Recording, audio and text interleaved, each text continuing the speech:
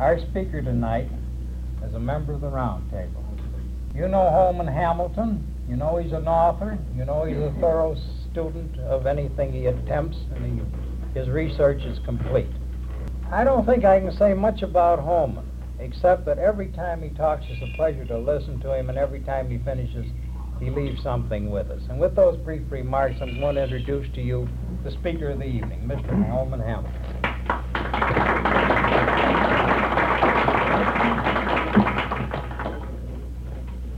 Mr. President, my friends and fellow members of this great round table, I can't begin to tell you how glad I am to be here with you tonight. So many of you have helped me directly with my own historical work, and others have led me to friend number 2 or friend number 3 who has given me advice and counsel. I know that you're a good controversial group, and I hope we'll have some of that tonight. And if I don't speak loudly enough, I hope you'll sing out, and if I'm too loud, give me a little of the hush sign. I'm going to give you the meat and potatoes first, and a little salad and dessert later on, reversing perhaps the usual procedure of a cocktail. I'm going to give you the stuff that I know that you will be interested in. Other groups might find it a little tedious. I'll try to make it as interesting as possible, and I think it is meaty. Here goes. Old Rough and Ready and the Civil War. One of the most heartening aspects of a concentration on Lincoln and the Civil War is the widening of historical and biographical horizons to which such concentration leads. Our mental processes seem naturally to direct us from the particular to the general, rather than from the general to the particular. This is a lesson not all educators have learned. Lincolnians have learned it. Civil War specialists have learned it. As you and I know, our Civil War explorations bring us into intimate touch with all warfare of all time, with statesmanship not merely of Lincoln's day, but also of Washington's and Wilson's, with some of the deepest and purest thought in the Bible and in Shakespeare and other classics. And our approach, instead of being difficult or aridly academic, is full of the good human juices of our experience and comradeship in the Civil War era. In the realm of American history as a whole, this is preeminently true. Using the Lincoln administration and the Civil War as our base of historical operations, we find ourselves striding forward through Reconstruction and the times of Cleveland and McKinley into our own 20th century. By the same token, we grow more and more fascinated by what went on before Fort Sumter and the Wigwam, moving back to examine the earlier times, the heyday of Webster, Clay, and Calhoun, Winfield Scott, Zachary Taylor, William Henry Harrison, and old Hickory Jackson. Tonight I invite you to journey with me, not far afield, but briefly into the background of the Civil War, to consider the great debate of 1850 and the Civil War that never came, and to contrast old interpretations with what I firmly believe to be the accurate interpretation. This can be a controversial theme, and if you and I wish to make it so, all of us can live up to the tried and true round table tradition and give one another the benefit of our criticism, both pro and con. As recently as 1948, Professor Faulkner of Smith College wrote, New Mexico was demanding territorial government in 1850. The petitions were favored by President Taylor. As a matter of record, Taylor advocated not territorial government, but New Mexico's admission into the Union as a state. That was what a major part of the great debate was all about. In 1947, Professors Billington, Lowenberg, and Brocunier placed Charles Sumner in the United States Senate in 1849, 2 years before he actually took his seat in that chamber. The same authors characterized Alexander Stephens and Robert Toombs as fire eaters in 1850, which they certainly were not in the usually accepted meaning of the term. and which would have surprised Robert Barnwell Rhett and William L. Yancey, as well as Toombs and Stevens themselves. In 1939, Burton Hendrick wrote that Howell Cobb deserted his Democratic Party in 1850, joined forces with the anti-slavery Whigs in upholding the compromise measures of that year. On the contrary, the present writer is convinced that the Democratic Party was the principal pro-compromise party. Furthermore, the actual votes in both the Senate and the House deny the Hendrick thesis. The Rise of American Civilization by the Beards has no doubt influenced readers by the tens of thousands. Yet the Beards declared, once more, as in 1820 and 1833, Clay was to prevail, but he won this time only through the aid of Webster. Professor Frank Hodder's monograph had not yet appeared when the Beards' first book was published, but in subsequent editions they had several opportunities to incorporate his findings between their boards, and this they never did. Similar historical misinterpretations, including those of Albert J. Beveridge and Albert Bushnell Hart, will be quoted later to buttress the position that numerous leaders in the field have failed to grasp what actually did occur in Washington in 1850. Still, it seems somewhat less fundamental to enumerate additional errors than to probe causation for this batch of them, inquiring what it is that brings historians of more than one generation to misjudge important features of a memorable series of events.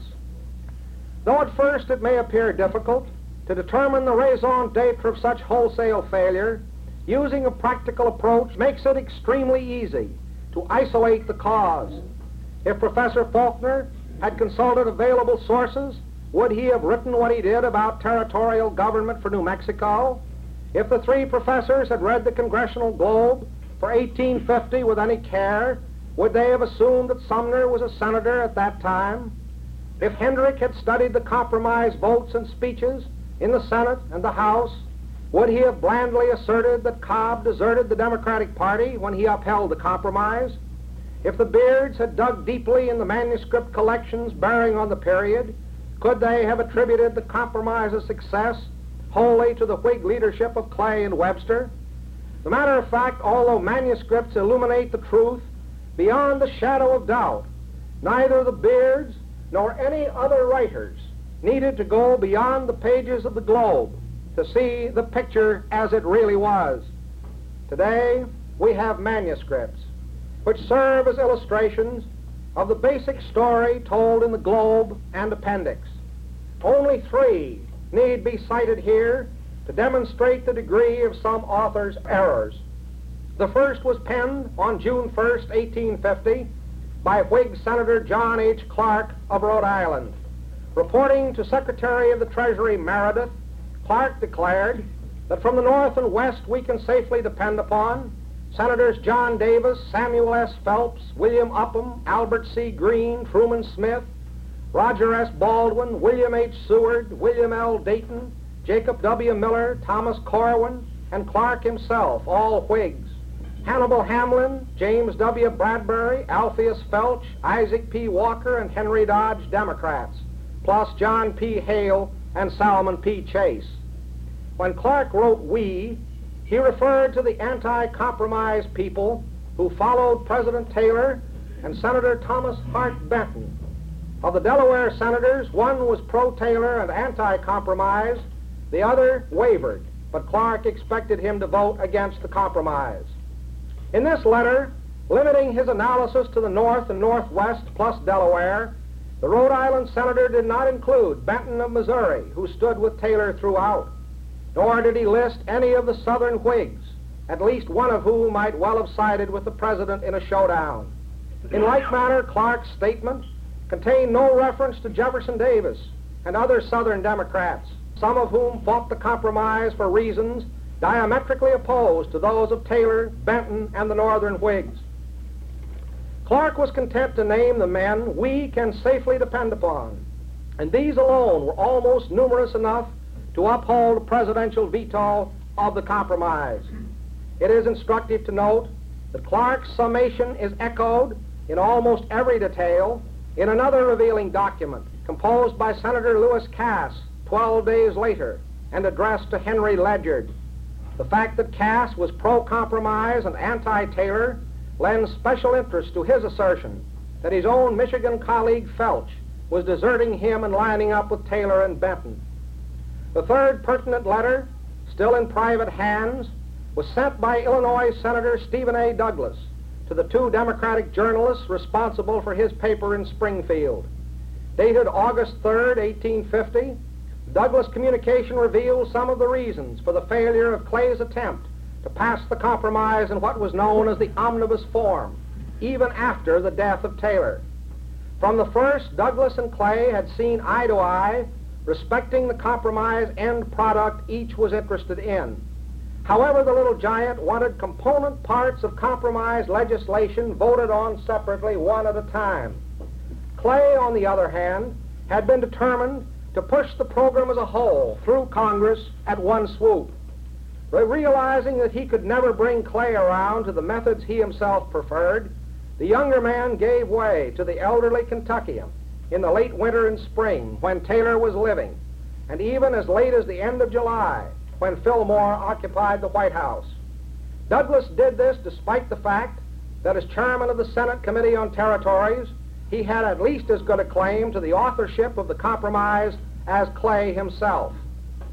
The certainty that Clay's omnibus bill would have failed with Zachary Taylor in the executive mansion is demonstrated by the fact that it did fail when the well-disposed Millard Fillmore resided there, with all the power of the patronage ranged on Clay's side.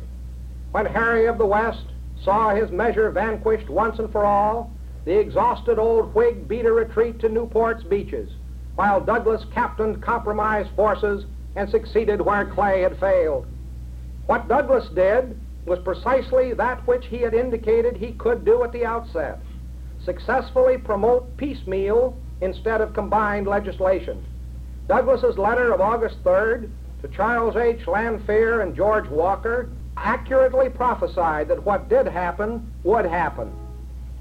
Aside from pointing out that numerous historians have been slovenly and superficial in their research, and aside from showing that the real events differed markedly from their version of presumed events, it should be stressed that the influence of Clay and Webster has been overemphasized. The late Professor Hodder concluded his treatment of the subject by saying that the Compromise of 1850 was more a Democratic measure than a Whig measure, and more a Southern measure than a Northern one. However, it is unlikely that even Hodder grasped the fact that as long as President Taylor lived, only two Northern Whig senators followed the lead of Clay and Webster. Every Northern Whig senator, save Webster himself and James Cooper of Pennsylvania, stood with Taylor against Webster and Clay. With this fundamental fact established by Clark's documentation, by Cass's and Douglas's, and by speeches and votes reported in the Globe, we next come to the question, why has so extreme a Clay warp or a Webster twist been given to the record over so long a period? No one can say with certainty. Here we are dealing in the borderland of imponderables, and here your speaker ventures to offer a purely personal opinion. Henry Clay, John C. Calhoun, and Daniel Webster were outstanding men in 1850. They had been prominent in national councils for more than a third of a century. They were old men, and this was the last time they appeared on the Senate stage together. Each of the three delivered dramatic speeches there, the last impressive speeches of their careers. The theater of the situation, the sheer dramatic effect involved, has so appealed to the imaginations of historians that there has been a strong tendency on the part of writers to assume that the words and actions of the old masters packed more of a punch than Senate votes actually indicate.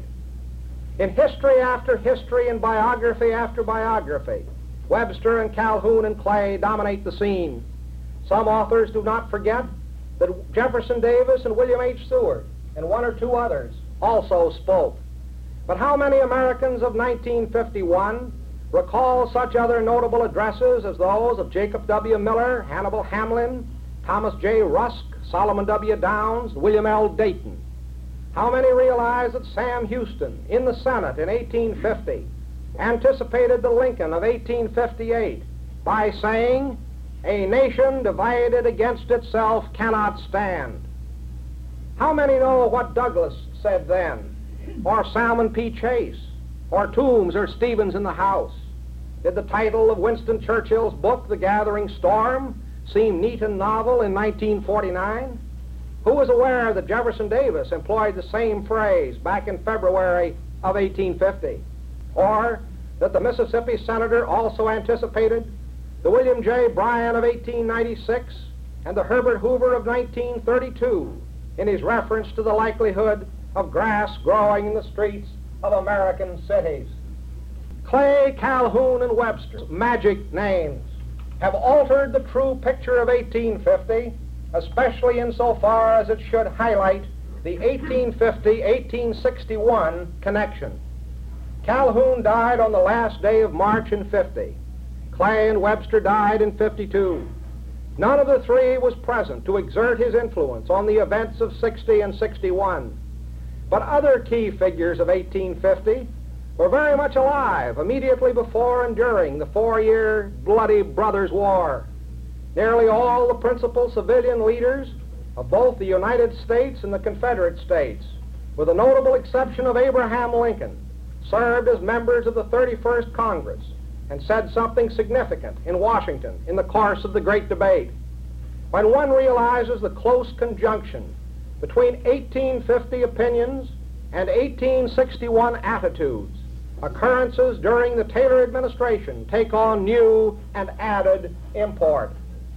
Thus, after Clay, but before Calhoun and Webster, Mississippi Senator Davis in 50 rose to oppose not only statehood for New Mexico, but statehood for California as well, and indeed the Douglas-Clay conception of national compromise.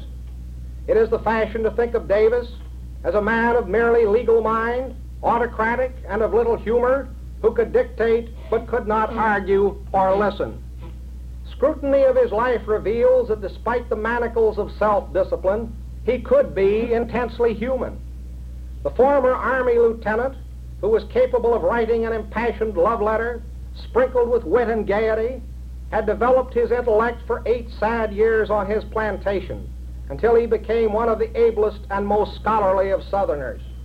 No one understood slavery in its rosier aspects more clearly than this Mississippian, who worked out a patriarchal system of caring for the toilers on his land.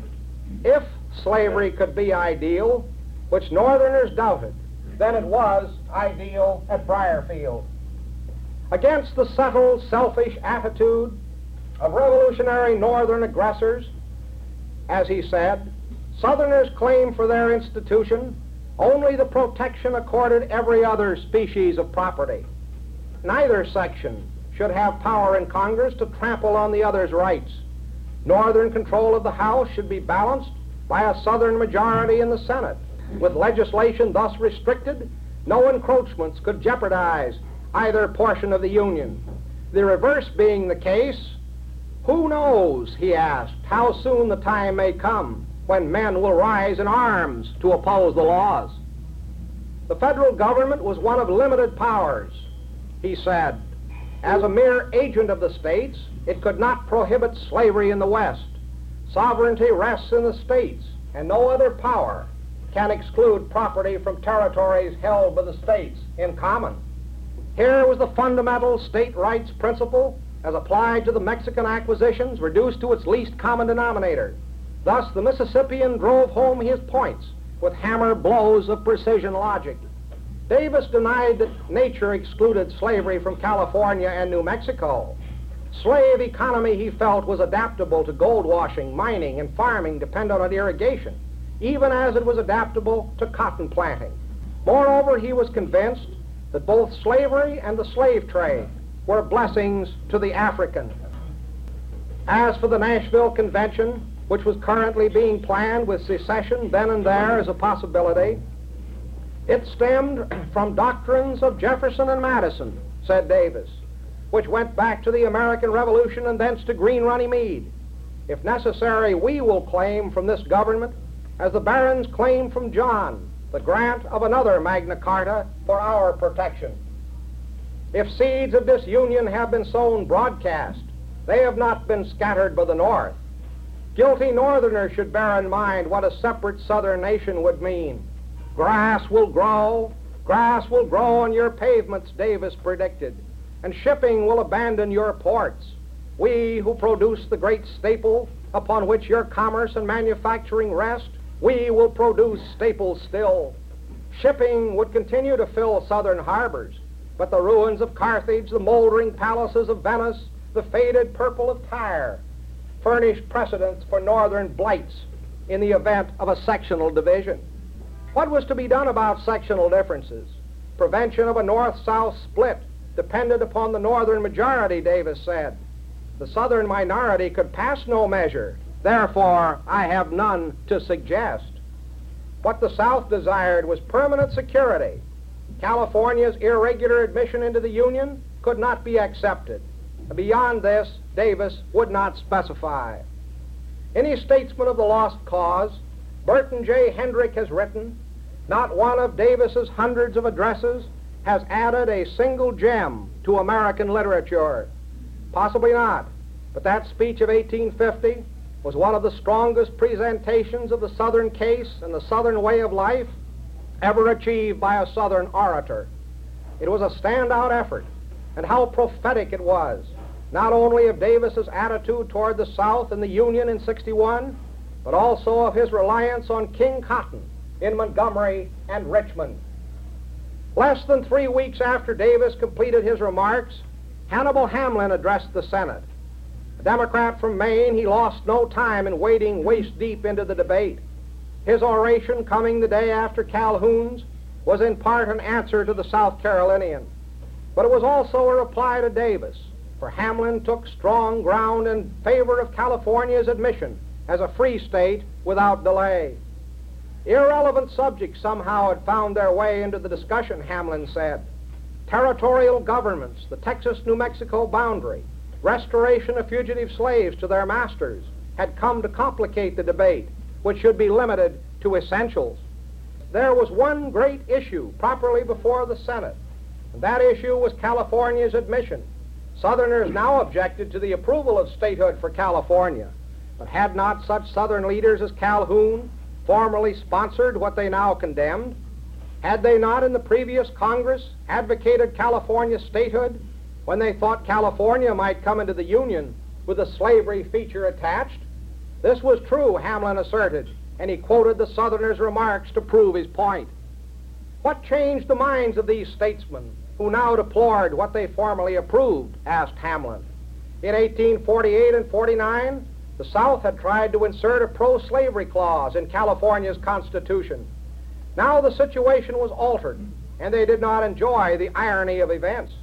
They were apologists, Hamlin implied, evolving doctrines to meet immediate needs and abandoning them when it suited their purposes. Worthy and intelligent Californians have come here asking us to admit them into this union. That, sir, is the question for our decision. I have no doubt, he said, that California's star is to stud with others our national flag.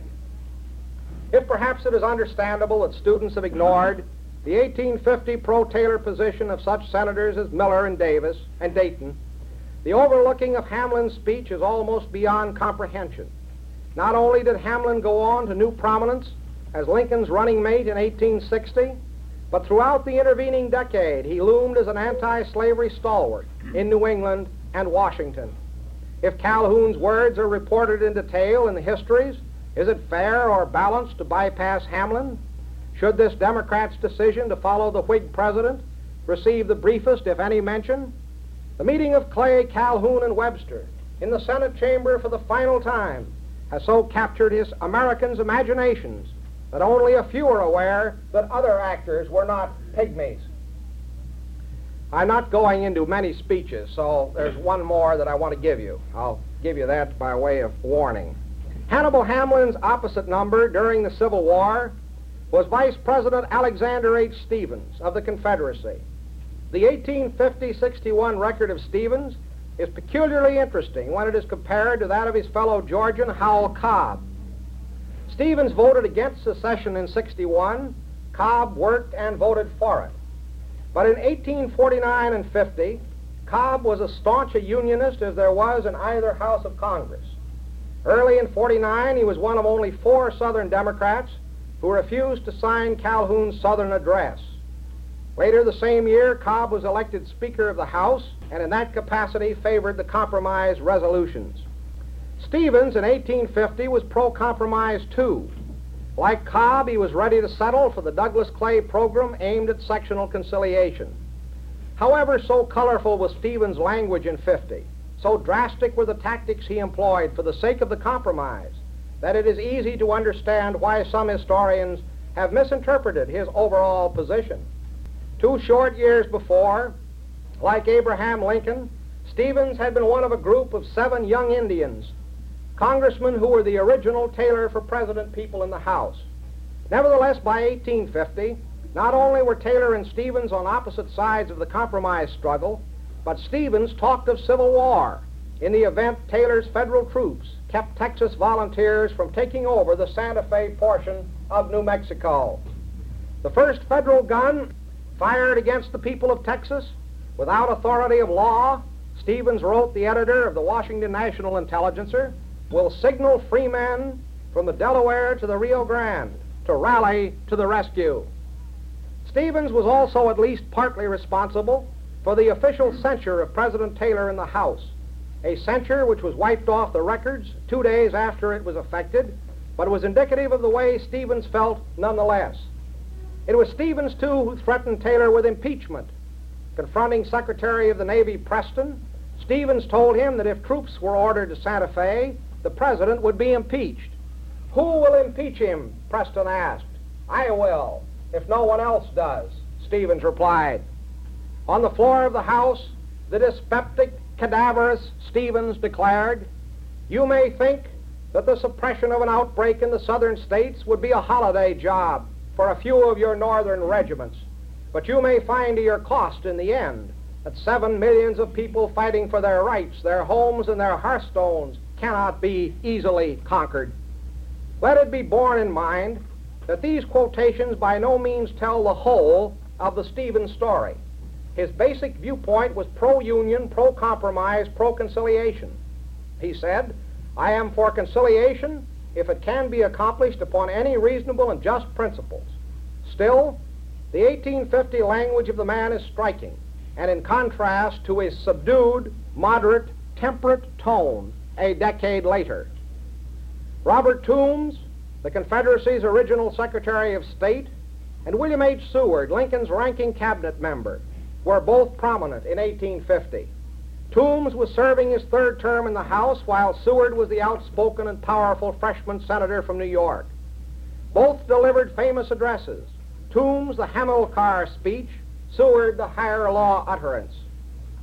It is tempting to quote at some length excerpts from the 1850 House or Senate speeches of Seward and Toombs, of Salmon P. Chase, of James A. Seddon, destined to serve longer than any other man in the difficult post of Confederate Secretary of War, of Stephen A. Douglas, whose presidential quest would end in failure in 1860, of Sam Houston, pro-Union governor of Texas in 1861, and many, many other distinguished Civil War figures, North and South, pro-Confederacy, and pro-Union. All these leaders were on Capitol Hill during the Taylor administration, and all, with the partial exceptions of Stevens and Cobb, spoke and acted in 1850 much as they were to do in 1861, to so striking an extent, in fact, that their subsequent records could have been anticipated to a great degree on the basis of their earlier positions. Time does not permit point-by-point examination of the addresses of each one of these prominent individuals, but before terminating this part of the discussion, it does seem essential to compare and emphasize the President of the United States in 1850 and the President of the United States in 1861. When Zachary Taylor died in July 1850, Abraham Lincoln delivered a eulogy of old Rough and Ready at the City Hall, here in this city of Chicago. In his remarks, the future 16th president said he did not believe that all patriotism and wisdom died with Taylor, but wisdom and patriotism, Lincoln avowed, are worthless unless sustained by the people's confidence. And in Taylor's passing, we have lost a degree of that confidence which will not soon pertain to any successor. I fear, said Lincoln, the one great question of the day is not now so likely to be partially acquiesced in by the different sections of the Union as it would have been could General Taylor have been spared to us. The presidency is no bed of roses, said Lincoln. Taylor, like others, found thorns within it. Still, Lincoln was convinced that when Taylor's conduct shall be viewed in the calm light of history, he will be found to have deserved as little censure as any man succeeding him. What did Zachary Taylor favor? Briefly, although he himself was a slaveholder, he favored slavery's containment in states where the institution already was legal. He opposed projection of slavery into the West in lands recently acquired from Mexico. This was precisely what Lincoln himself advocated. In Illinois in 1858, it was also what the Republican Party platform endorsed at the Wigwam in Chicago in 1860. Prior to his election and inauguration, and for many months after the Civil War began, Lincoln asserted and reasserted that he was content to let slavery remain in the part of the Union where it was legal. Lincoln primarily was pro-Union and anti-extension. Taylor, too, was pro-Union and anti-extension. At Fredericksburg, Virginia, in 1850, 5 months prior to his death, Taylor declared, "As to the Constitution and the Union, I have taken an oath to support the one, and I cannot do so without preserving the other, unless I commit perjury, which I certainly don't intend to do. We must cherish the Constitution to the last. There will be local questions to disturb our peace, but after all, we must fall back upon George Washington's farewell advice and preserve the Union at all hazards." Previously in his annual message, Taylor had said, "Attachment to the Union should be habitually fostered in every American heart. For more than half a century, this Union has stood unshaken. The patriots who formed it have descended to the grave, yet it remains the proudest monument to their memory. Its dissolution would be the greatest of calamities. Upon its preservation must depend our own happiness and that of countless generations to come. Whatever dangers may threaten it, I shall stand by it and maintain it in its integrity to the full extent of the obligations imposed and the powers conferred upon me by the Constitution." Through the medium of these citations and quotations, we see not only the parts played by 1861-65 leaders of the Confederate and Union causes in the 1850 drama, but also the parallels between their positions in the two periods.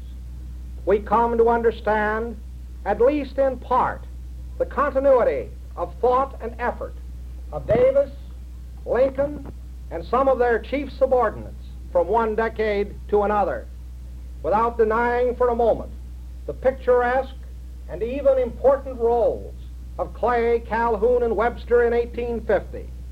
We can restore the setting to its wonted perspective, acknowledging that younger actors were extremely significant too.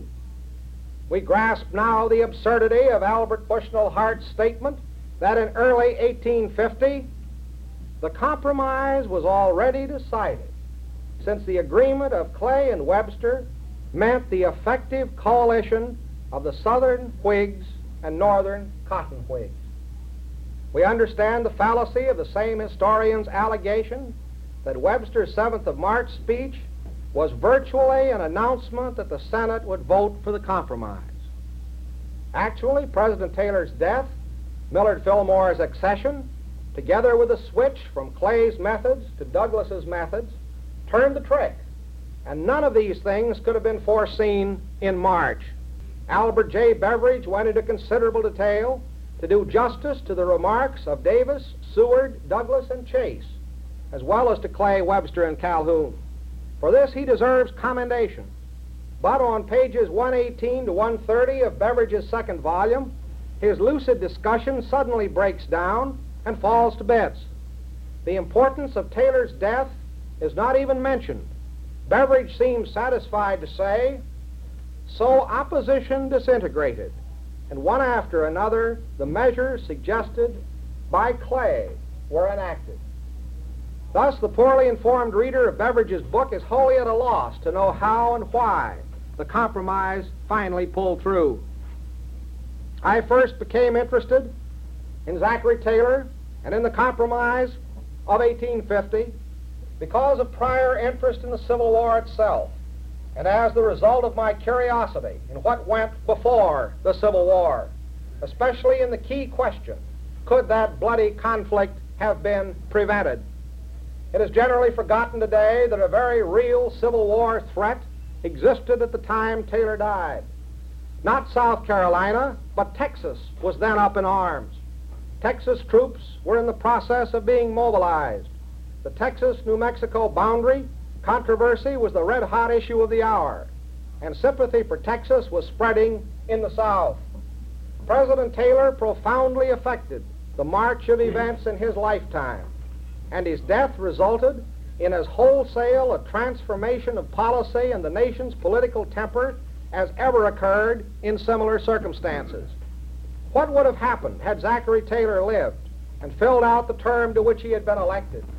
The late Herbert D. Foster outlined as tellingly as anyone else economic and social developments between 50 and 61. In every aspect detailed by Foster, the North gained appreciably over the South in population, industrialization, and especially its railway network. The North acquired an enormous military potential advantage. Predicated on this alone, the differences obtaining in 50 and 61, it was fortunate for the Union cause that the pro-Union Taylor died when he did. Yet that is hardly the whole story. Industrial, manpower, and communication phases of changes made in those 11 years were no more important than political and psychological features. In 1850, the country still had two national political parties with considerable popular backing. Just as Whiggery had not died, the Democrats had not split, and the sectional Republican Party, later anathema to the South, was not even in existence. Later, many Southerners concluded, some very reluctantly, that they could trust neither Republicans nor the Northern Democratic wing. In 1850, this line of thinking had by no means stiffened, although blood might have been shed by Southerners supporting Texan militiamen and by Northerners spearheaded by Brevet Colonel John Monroe. The spark of wholesale Civil War would have been dampened, I believe, by conservative convictions of millions in both sections. Despite South Carolina's sympathy with Texas and the militancy of Texas Governor P.H. Bell, Taylor had an excellent chance of quelling Texan aggressiveness with far less slaughter than that of the 60s. This is my opinion, and only my opinion. It cannot be proved one way or the other. Admittedly, a rebuttalist may argue that in 50, a unified South could have defeated a unified North. But had the South already achieved the degree of sectional solidarity existing 10 years afterward? Unless this is answered affirmatively, from the Union viewpoint it was tragic that Taylor did not live to assert his unionism, thereby possibly preventing a brothers' war of gigantic proportions. Hindsight teaches that the compromise failed to attain the goal which its sponsors eloquently claimed for it. The compromise did not prevent civil war, it merely postponed the resort to arms and perhaps made it inevitable.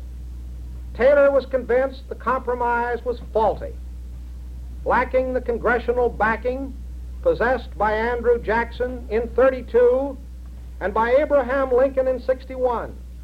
Taylor took a position comparable to theirs and carried his unfulfilled measures to his grave.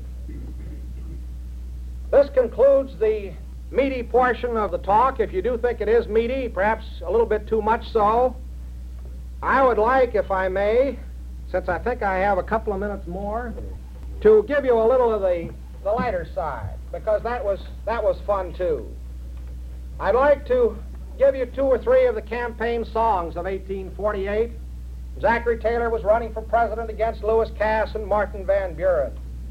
The Whigs sang, "Rough and ready is the man whom all good Whigs delight in. He's just the sort for president, and the man for fighting.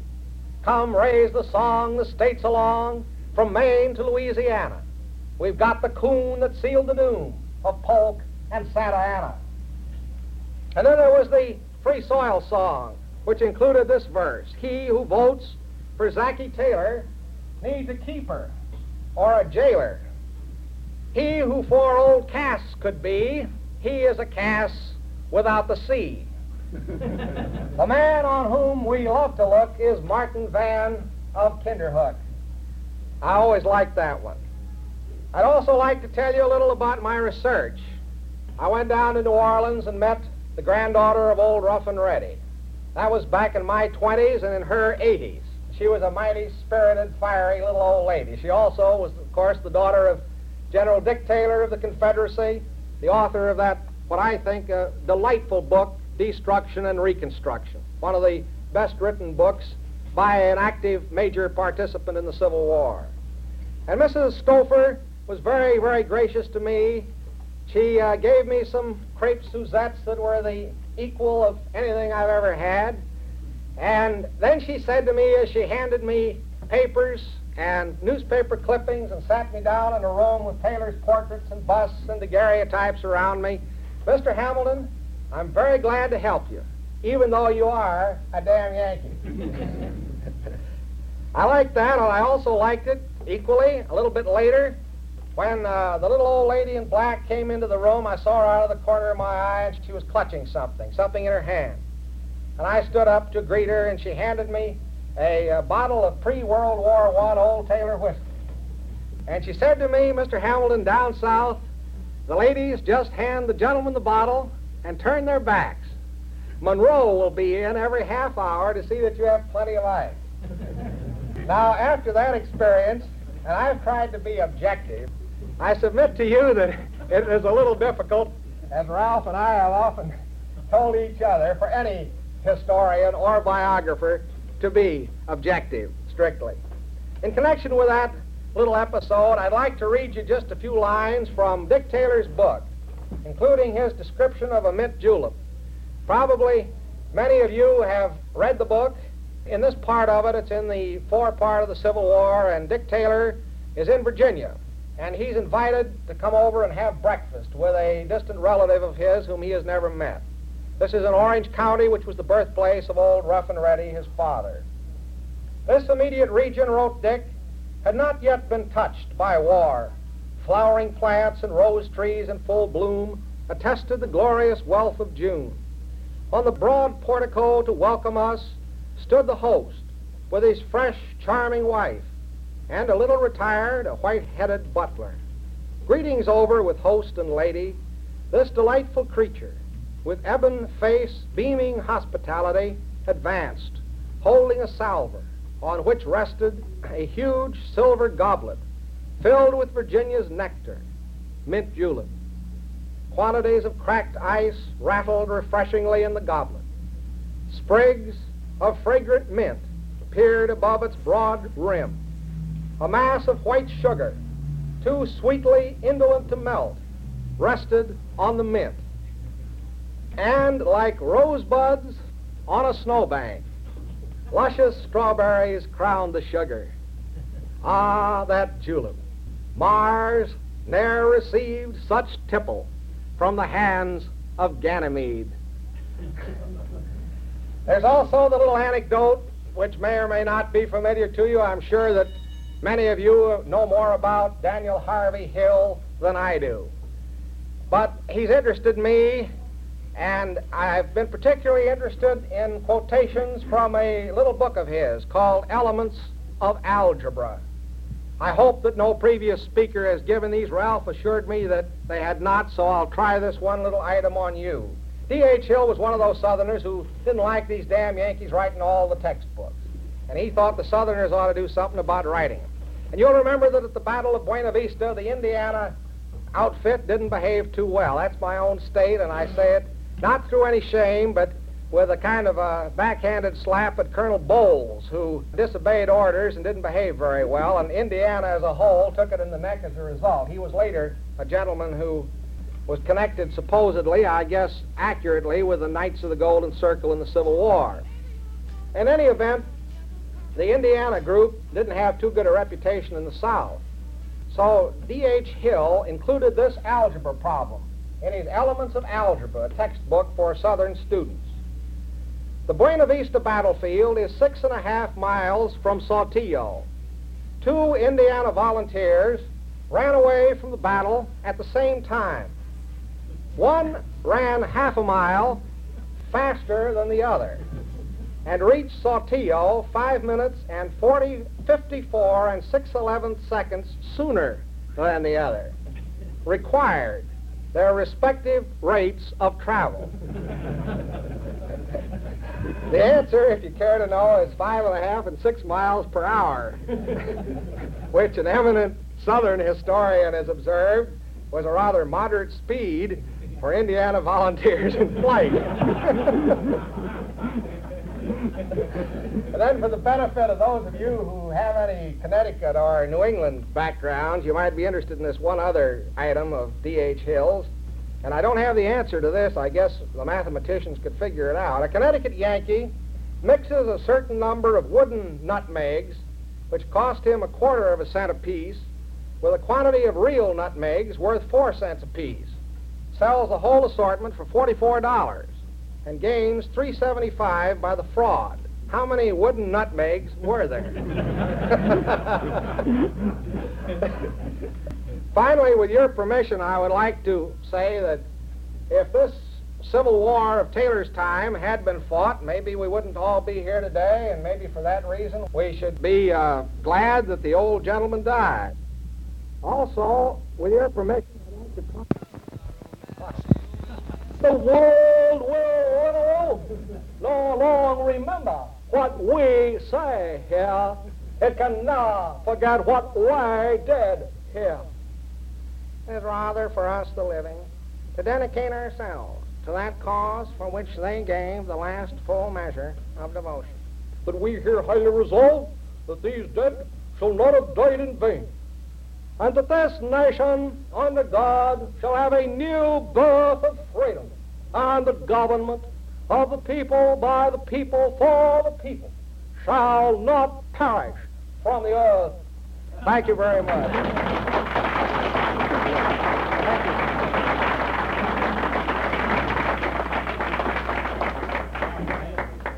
And thank you, Holman.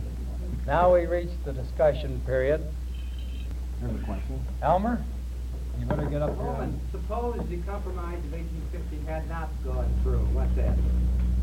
Well, of course, Elmer, my view of that is that I tried to indicate that no one can say it's one fellow's guess may be as good as another's. My own feeling is that one of two things would have happened. Either there would have been some kind of a civil war or civil disorder during Taylor's administration, or conceivably the whole thing might have been prevented.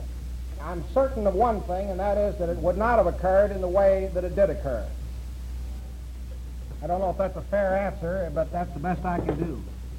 John? What I wanted to ask is this. I'm left just a little unclear on what principles Taylor was opposed to the compromise in view of his opinions. In other words, can you give us a little background on why he was opposed to the compromise plan? Yes, I think I can on that. It's a very interesting situation. Taylor's career really was divided into two parts. He was a slaveholder. He was one of less than 1,800 Southerners who owned as many as 100 slaves. In other words, he belonged to a very high economic group in the South. At the same time, he was a soldier, and he was a nationalist soldier. He had been early in his life a Jeffersonian, as his father was. Later, he had been a Jacksonian. He split away from Jackson for many of the reasons that other Whigs did, Northern as well as Southern, back in the very early 30s.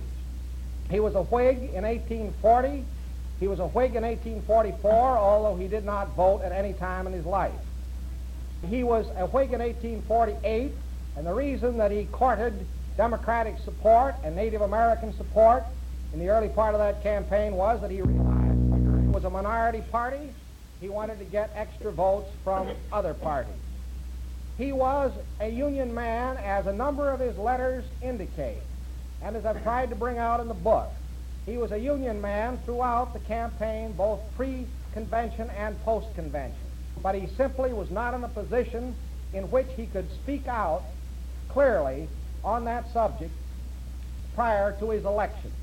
If he had, I believe he would never have been elected, and he might well never have been nominated. However, he was a Union man all the way through. There are about 4 letters he wrote prior to his election which indicate that very, very clearly. One was to the Cincinnati Signal, which he wrote in 1847, and that surprised and shocked a good many people. Very early in his administration, he sent an agent out to California to see to it that California was brought in as a state, and both his Secretary of State and Governor Crittenden of Kentucky were very clear in their support of bringing it in free as well as Whig. A good many Whigs in the South did oppose the extension of slavery, and Taylor was one of them. He took perhaps a more decided opinion on that than many of the others, but John Bell, for example, of Tennessee, was going in that direction. Ballard Preston of Virginia was. Edward Stanley of North Carolina. He was a soldier. He had a military man's view of many things. He was devoted to the Union, and he was reared in that devotion to the Union concept. All those things added together led him to take the stand that he did. He also was opposed, I would say, to, there were certain things in the compromise that seemed to him irreconcilable, and later they turned out to be irreconcilable.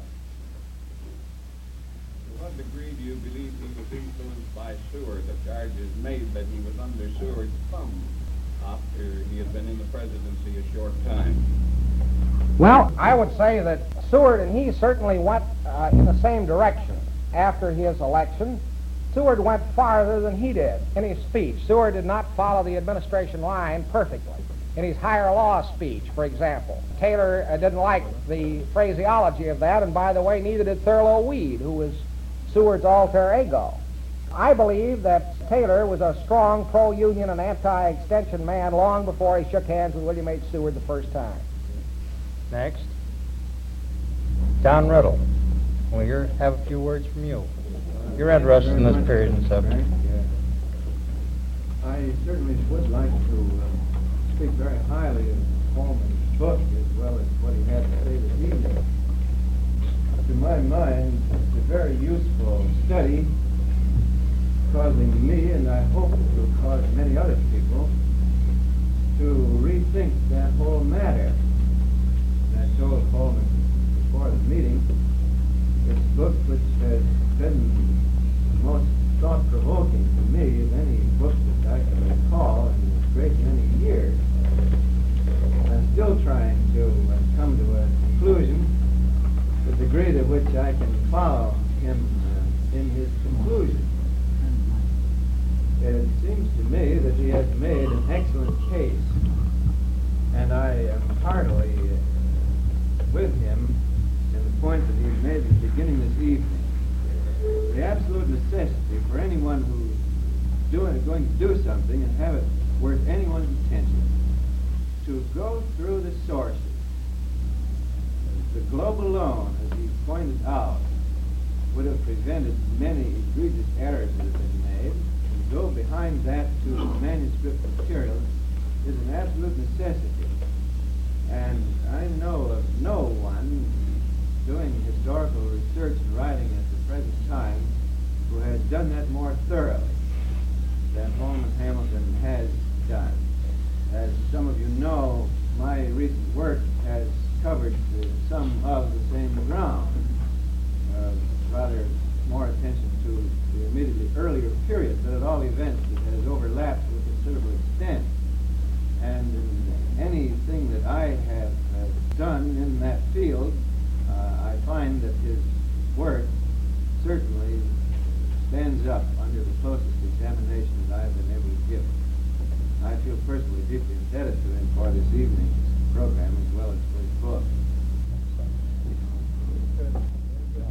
I would like to say something. I want to thank you from a very full heart for that sincere and gracious tribute. I thought the round table only indulged in pyrotechnics, and I find that I feel a little emotional about this. I'd also like to say, and this is a good opportunity, that Dr. Riddle and Ralph and so many members of the round table have helped me beyond words. Mr. Owens, Charlie Owens, and Paul Angle, and so many here. I feel that in trying to concentrate on getting this story across, I may have been a little neglectful of my friends, and I deeply appreciate it, and I thank you for that wonderful tribute. Ralph, you want to add something before I ask for a little? Well, yes, in the last 2 days that Holman's been here, at odd moments as we were running across town or going to a radio program, have been discussing the general in the White House. There is some discussion these days of generals who might be in the White House, and there are some rather interesting parallels. General McCloskey has officially withdrawn. I mean, he just doesn't feel over the others. We're really relieved to have at least one general who knows his mind on the subject. But I think that we'd appreciate your discussing for a few moments, Holman, the rather striking parallels of the Taylor period involving at least 2 present military men. Well, thank you very much, Ralph. That is a big order, as our president has said. Ralph has had me doing all kinds of strange and wonderful and amazing things. He had me on television and radio, and now all of you have invited me to be here with you tonight. I will give you this briefly. The Truman-MacArthur controversy, in many respects, is a parallel and a repetition of the Polk-Taylor controversy. Taylor wasn't withdrawn from Mexico, but after all, General MacArthur didn't come back from Japan for a fairly long time, and if Taylor had stayed down there several years longer, certainly the trend was in that direction. Also, if old Zach had happened to have lost the Battle of Buena Vista, I have an idea that he would have been in for some pretty severe punishment. There's a striking similarity, a striking parallel. In one of my early chapters, I go into detail on Taylor's remarks about what he thought about President Polk and some of the members of the cabinet. He wrote to his son-in-law, Dr. Robert C. Wood, that there was nobody he wanted to see dead, but that if anyone had to die, he would just as soon hear of President Polk's death as anyone else. There's a striking similarity there. Also, I would say that from the standpoint of I'm assuming something, perhaps. A striking similarity between the Eisenhower campaign, especially as of this very moment, and the Taylor campaign as of most of 1847 and the forepart of 1848. James Russell Lowell, in his Bigelow papers, wrote, put these words into Taylor's mouth. As to my principles, I glory. In having nothing of the sort. I ain't a Whig, I ain't a Tory. I'm just a candidate, in short. Anyone else? As we know from the recent work on Calhoun traveled the road from nationalism to sectionalism. Was his history unique among the major figures in the 1850 compromise, or were there any others who had traveled that same sort of road, or had such a shift in viewpoint to use the old days? Well, I would say that the Webster story and the Calhoun story were just about as opposite as they could be. Back in Webster's early career, he was very definitely a sectionalist. In Calhoun's early career, he was definitely a nationalist. And then they began to change. So you have Webster starting here and Calhoun starting here, and then they come this way. And then finally, Calhoun is the sectionalist and Webster is the nationalist. As the economic interests of their sections changed, as the attitudes of their colleagues changed and the voters at home, the political positions of the two men changed, and they evolved mighty neat notions to back up their economic interests and to serve as a foundation for them. Isn't it a fact that Rhett was about the only one who was thoroughly consistent from beginning to end? Robert Barnwell Rhett. I would say so, and certainly Garrison was for a long, long time. Holman, I don't like to ask a question, but I don't know how else to get around it. I was just wondering if in your research you found any new material that might put any further light upon Zach Taylor's dislike of his daughter marrying Jeff Davis? Well, the story there, I think, is relatively clear. I don't think it's changed in the last 10 years. I wrote a chapter on that for my first volume, and as far as I know, the story is just about the same. Initially, Taylor seems to have disliked Davis, or rather, he seems to have opposed the marriage of his daughter to Davis because he didn't want his daughters to marry Army men. Mrs. Taylor had spent almost her entire life on the frontier. It was a rugged life. It was hard on the wives of Army officers, and old Rough and Ready didn't want his daughters putting up with the same hardships. So, of course, in the fullness of time, all three of his daughters married Army men, which was a perfectly logical conclusion. Davis, however, did offend Taylor personally, as in addition to this anti-Army man attitude of the generals. He did offend him personally, and the story that there's the most justification for goes back to a court-martial that Davis and Taylor and an officer named Thomas F. Smith were to be members of this court-martial. There was to be a fourth member. He had not brought his uniform, having been recently transferred. He wanted to serve without it. They took a vote on whether he could serve without his full-dress uniform. Taylor voted one way, according to the story. Smith voted the other way, and Davis voted with Smith. Whereupon old Zach is said to have said, "No man who votes with Tom Smith can marry my daughter." Now, later on, of course, Sarah Knox and Jeff found ways to get together up in Prairie du Chien. They got together at the house of the parents of one of her girlfriends. And her girlfriend was having trouble with Papa, too. So the girlfriend and her beau got together over at Sarah Knox's house. And everybody had a fine time. And also, Sarah Knox and Jeff Sarah Knox would take a walk to the edge of town and would take little Dick Taylor and little Betty along with her. And then Jeff would suddenly appear. And then Sarah Knox would say to the children, "You can run and play a little bit." And during that period, Jeff and Sarah Knox had an opportunity to get somewhat more intimately acquainted. Now, Jeff resigned from the Army. He met that provision. Sarah Knox waited until she was 21 years old. She met the parental objection provision for 2.5 years. I think she must have been a very high-grade and interesting girl. What little evidence there is left, or a few letters that remain, would indicate that she was. They were married at her aunt's house. The aunt was Zachary Taylor's sister. She was given in marriage by his brother, Hancock Taylor. Her own sister and brother-in-law attended the wedding. Her mother sent her love. Old Zach sent some money. And then they went off to their honeymoon and down to Louisiana and Mississippi, and within 3 months, Sarah Knox Taylor died. Sarah Knox Taylor Davis.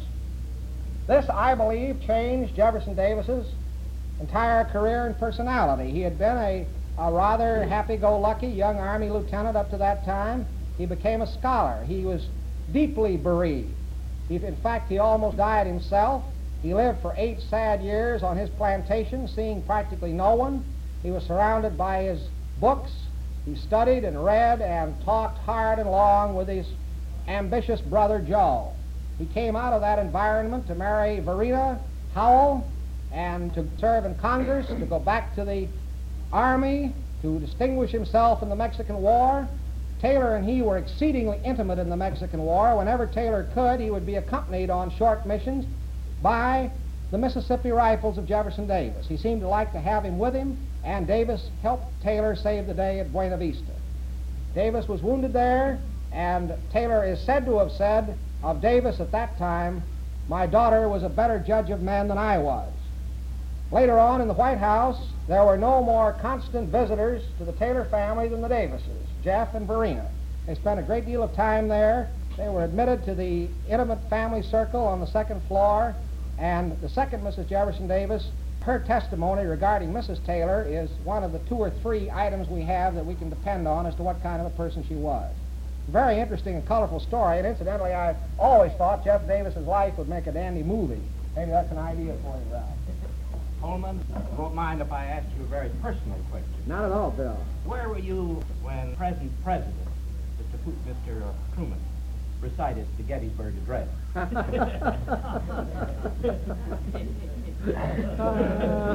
Holman, talking about Jeff Davis, don't you think a new life with Jeff Davis would be very much in order? Well, I personally think so, decidedly. There is no good life of Jeff Davis, as you well know. In fact, I suppose the best one was very disappointing to me. As you go into research, I found as I went into research on Jeff Davis, one is astounded at the clearness of his thinking and the vividness of his expression, even after the war. And Paul Angle's back in the corner, hidden, isn't he? Paul still here? Paul, would you care to add something to the remarks this evening?